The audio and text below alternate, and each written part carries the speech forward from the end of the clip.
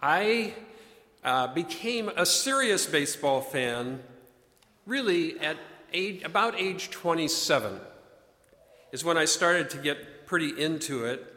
When I moved back to Chicago from living in Europe and Canada for about 5 years. And these were tough years in American history, actually. This was the time of the Vietnam War. Our country was really having serious issues. Those were tough times. And when I moved back to Chicago, I really had this sense that I wanted to feel connected with the roots of America. I wanted to feel enthusiastic about America in some way. And so one of the things I got into was baseball. I had played baseball as a kid, but it just seemed to me, this really is America. You go out to the ball game and you sing the Star-Spangled Banner and you cheer and act silly and care what happens. And so that's when I really became a Cubs fan. When I was about 27, I had dabbled as a Cubs fan, but I got to be serious about it. And when Diane and I got married, I asked her if she would vow to be a Cubs fan too. And she said yes. What a great thing. How fortunate. God, I don't know what would happen if she'd said no. You could get a ticket for the bleachers at Wrigley Field for $5. It was a $5 bleacher ticket. So it became part of my life. I don't know exactly how that happened, but it became part of my life, and so that's part of who I am. And like I said, it's been a good week. I'm not the longest-standing Cubs fan. I mean, there are people who've been Cubs fans for 100 years, or generations of their family, and they've waited so long. I feel kind of like a newbie. An example of that kind of person is right here in our congregation. One of our UU kids named Penny, who's the daughter of Will and Mary sitting over here. Penny was watching all this and being excited about the Cubs, and she, at the age of 5, exclaimed to her parents, "I've been waiting for this my whole life."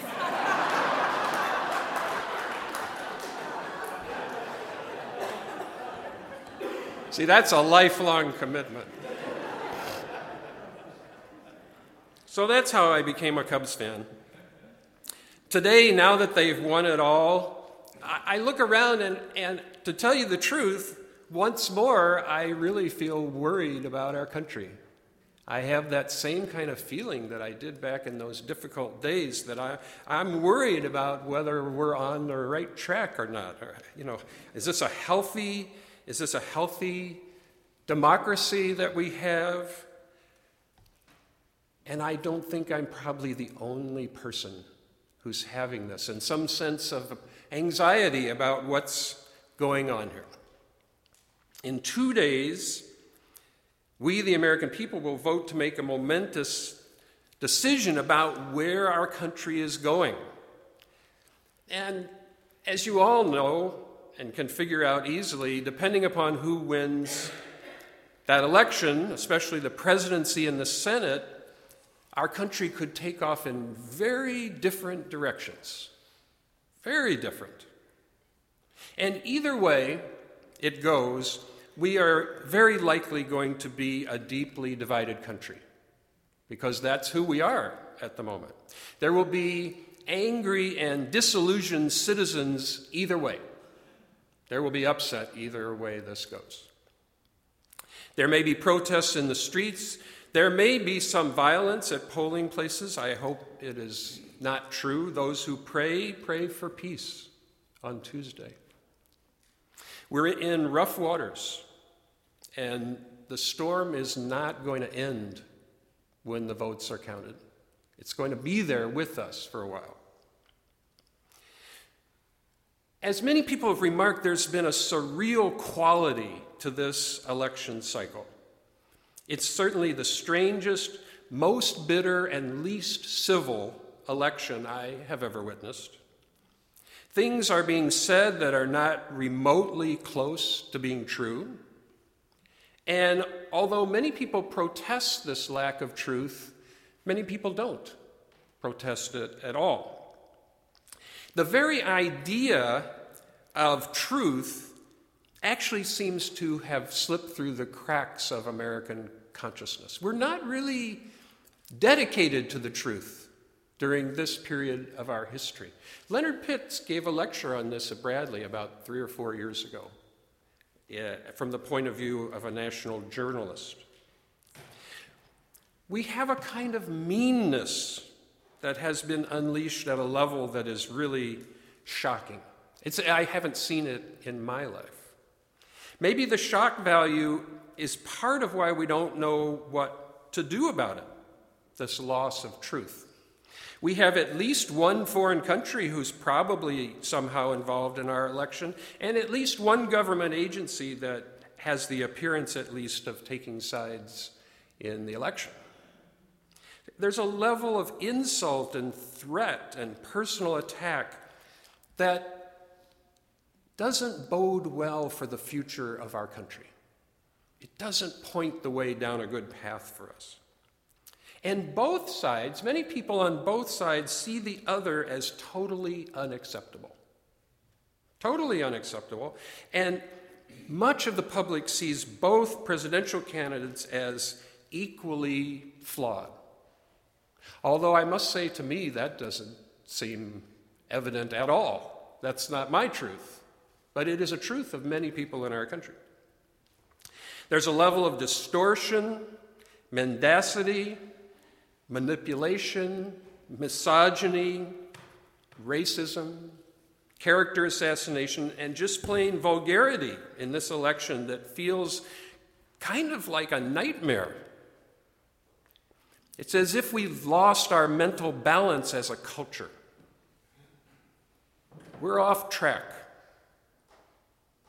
And I think we're all struggling to try to understand what's going on and what can be done to heal our nation. How can we regain some equilibrium? When I found out that the choir was going to sing Jabberwocky this morning, first of all, that's a great arrangement. But in that poem, we enter a surrealistic world, but it's a world of high drama, life and death drama going on. But in this world, words do not mean anything. Or we don't know what they mean. It's a world where there isn't any clear speech. There's what Lewis Carroll calls burbling. There are words that don't have any meaning that we know of, or maybe there's an implied meaning, and different people take that different ways. So it's a strange, surrealistic world, but nevertheless, it's a world in which there is real danger that has to be faced, even in that surreal context. So, in this setting, where there's this lack of clarity, a young boy has to confront deadly serious threats. We don't even understand the details of the monster. We don't understand ordinary meanings at all in this. But we do know that there are monsters there. And they are serious. And the boy is going to have to confront them even in a world that doesn't make sense. Interestingly enough, in the poem, the hero first spends some time in thought. He stands is the truth, he stands under the tum-tum tree and he thinks. And there's a kind of meditative quality about that, and the choir is going, back and forth like that. This actually is a classic aspect of hero stories in the world, that the hero goes and meditates before the big event. So he gathers himself, gathers his strength, the resources for the struggle ahead. And then the Jabberwock appears, a frightening monster that threatens all life around it. The monster comes forth burbling and showing eyes of flame. Who would not fear such a monster? And yet, our hero, refreshed by his time under the tree, dispatches the monster with a blade of some sort of unknown material, because we don't know what that is either. And the monster falls dead. O frabjous day, Callooh Callay. So, who or what is the Jabberwock? Don't yell it out. If you have an idea. The identity of the monster is tantalizingly unspecified. This is because this is an archetypal story. It's a universal story. The Jabberwock could be any monster. And the story doesn't tell us who it is, because that would be too small a story. The Jabberwock is any monster that we might feel in our lives. I'll give you a couple of possibilities. Well, it could be one of the presidential candidates. Let's say it could be Donald Trump, just for the heck of it. I won't ask you to show your hands, but I bet some of you have had that thought already. But in our surreal and polarized world, it could be Hillary Clinton too. Because in our world, both of the candidates are viewed as monsters by some of the people. Good chunks of people. They're viewed as really horrible monsters. This is a one-size-fits-all monster. It could be a problem in our lives. It could be alcoholism. It could be racism or sexism, or it could be our inner anger. It could be any internal or external challenge that we have. We get to think about the monster in that way if we want to. That's what a universal story does. It allows you to project your own reality onto the elements of the story. I'm not saying that there isn't any right or wrong in these different situations. Not at all. I'm just saying that these kinds of stories can be interpreted in many ways. And this partially explains why in our culture we could have neighbors, friends, and family that see the world through unbelievably different lenses. Shockingly different lenses. That's part of our reality. Because a Jabberwock is not anything specific, it could be anyone or anything, according to our view of reality.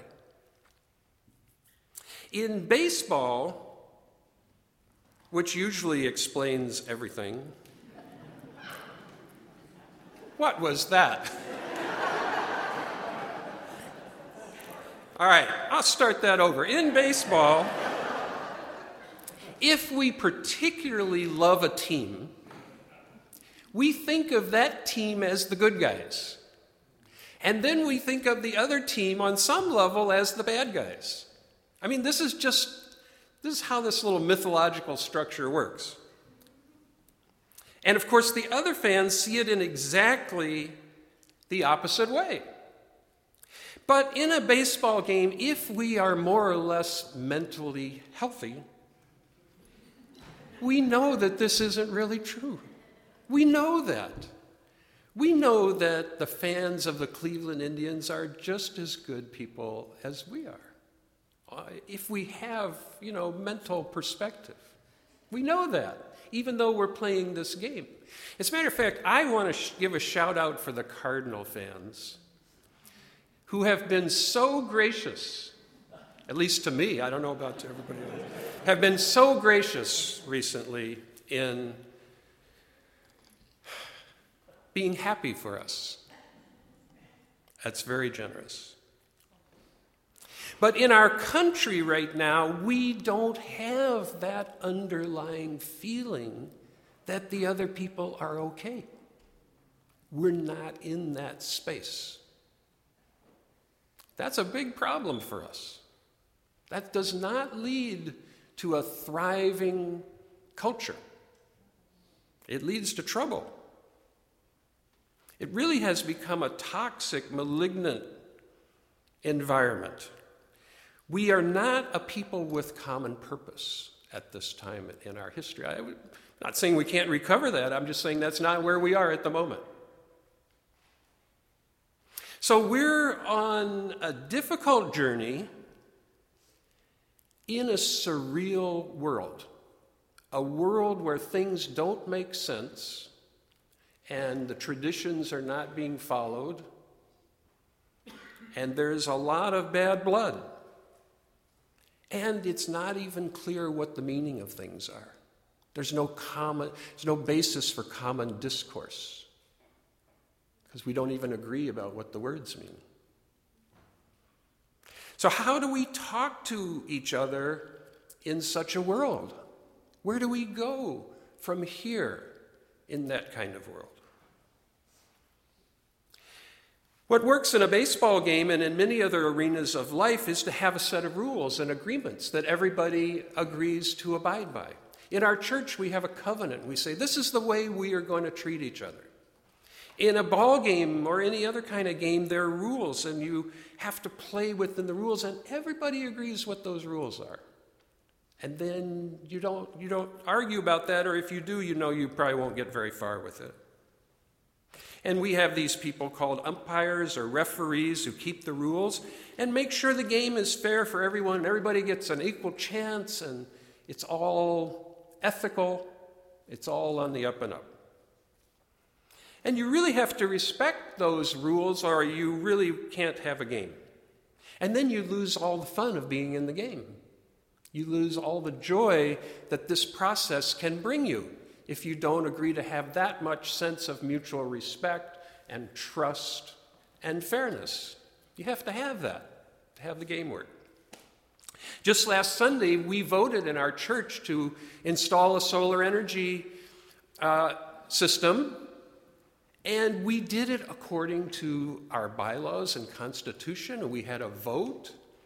Nobody asked for a recount. And nobody seemed to think that we had any problem doing that, because really we trust each other on that. We trust each other to make a motion and to have discussion and then take a vote and count the votes, and we have faith in that. What a great thing we have there. We didn't have any insults. We didn't have any voting fraud. At least I don't think so. And now we respect that outcome, and we are all convinced. And it seems perfectly obvious that we have decided to go solar. What a great thing that we can do that. And we felt good afterwards. People told me, boy, that really felt good that we did that. That really feels like a good thing. You know, if we could only feel that good after this Tuesday, that would really be an enormous triumph. Where are the rules of democracy and civility that we need to reconnect with this underlying goodwill that we're so in need of at this time? We could start with the sanctity of the vote, I think. How the vote belongs to everyone. That no one can morally keep anybody who's a citizen from voting. That this has to be just rock bottom solid for us. You know, that people get to vote. And we want people to vote. We have one of the lowest voting rates of any democracy in the world.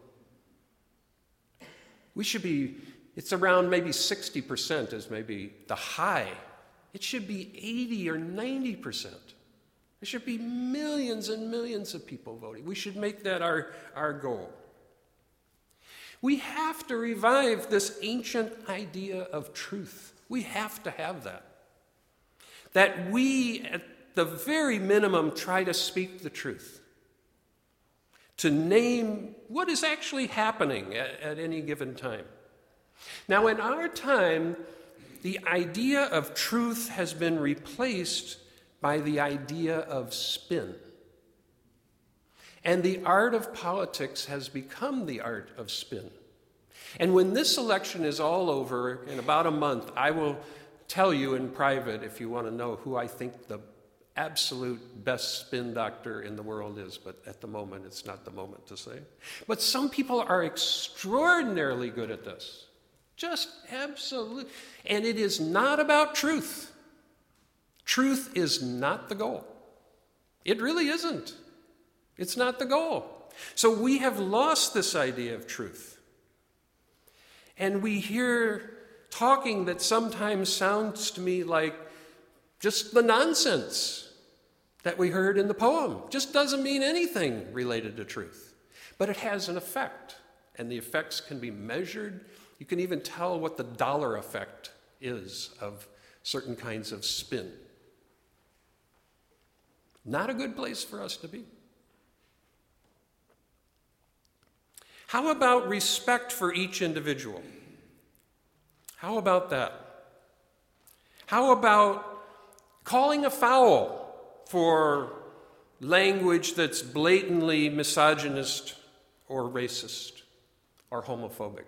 How about 2 minutes in the penalty box every time somebody does that? How about saying that that's not the way we live and work in our world? How about just saying that? Let's put that in the rule books, that we don't treat each other that way. There's plenty of room to disagree. Disagreement is not the problem. It's these other factors. How about common civility? Is that something we could recover? Do we want to live in a land where civility no longer matters? Is that where we want to be? I don't want to live in that kind of place. How about following the long-standing protocols and traditions of the institutions of government that forbid using government entities for partisan warfare? How about not using government entities to make partisan war? How about not refusing to approve judges, which, by the way, both parties have done? How about not threatening to shut down the government? How about saying that's a foul? You can't threaten to shut down the government. That's not a healthy process. Figure out some other way to make your argument. How about not using any agency of the government for partisan? Because all these people, they swear an oath to do the people's business, to do our business. So how about having those kinds of traditional understandings that you don't do things like that have now, many of them, fallen by the wayside? No society can remain healthy without a sense of basic decency that is honored more and valued more than partisan gain. There has to be a place where we honor basic decency more than we want partisan gain. If we don't have that, we're in a lot of trouble. We're in a lot of trouble. We can't talk, we can't make decisions. Although both major parties have fallen short at times, at any given moment, it is pretty easy to figure out who's doing what. Even though both parties have fallen short, it doesn't mean that at every moment everybody is equally bad. That's a fallacy. We can see what's going on at different moments, and we can discern what kind of games are being played. It is not true that in every circumstance both parties or both candidates are equally bad. This has become another spin thing. It's a media spin, actually. And they feel stuck in it. They can't figure out how they're going to get out of that one because that's become the standard media spin. They did it, they're doing it, and they're doing it. Now cut to a commercial. So, we're going to election on Tuesday. I want to lift up this idea of a functioning democracy. I want us to have that. I want to live in that. I don't want to live in the way we're doing it right now. It doesn't feel right to me. Is there hope for this wonderful but deeply flawed country? Of course there's hope. This is a creative, resourceful, intelligent, diverse, valuable culture. There's so much going on in this country that is wonderful. But we are going to have to defend our way of life, I think. And so, on the eve of this election, I ask you, please go forth and vote. Don't ever pass by that opportunity. Bring your grandmother. Bring your uncle. Bring your neighbor. We need people to vote. It's the fundamental action of a democratic people is to vote. Please do not give up hope. Please do not give up hope. Please do not accept unacceptable behavior. We should not accept that which is unacceptable. Please let us not give up on our ideals of freedom and equality and justice. Let's never give up on those things. Let us not let fear or despair overwhelm our souls. They're going to be monsters. That's part of the universal truth of that silly little poem, is that there are monsters in the world. And they're not the same all the time, but we have to have courage. We have to confront things as they are.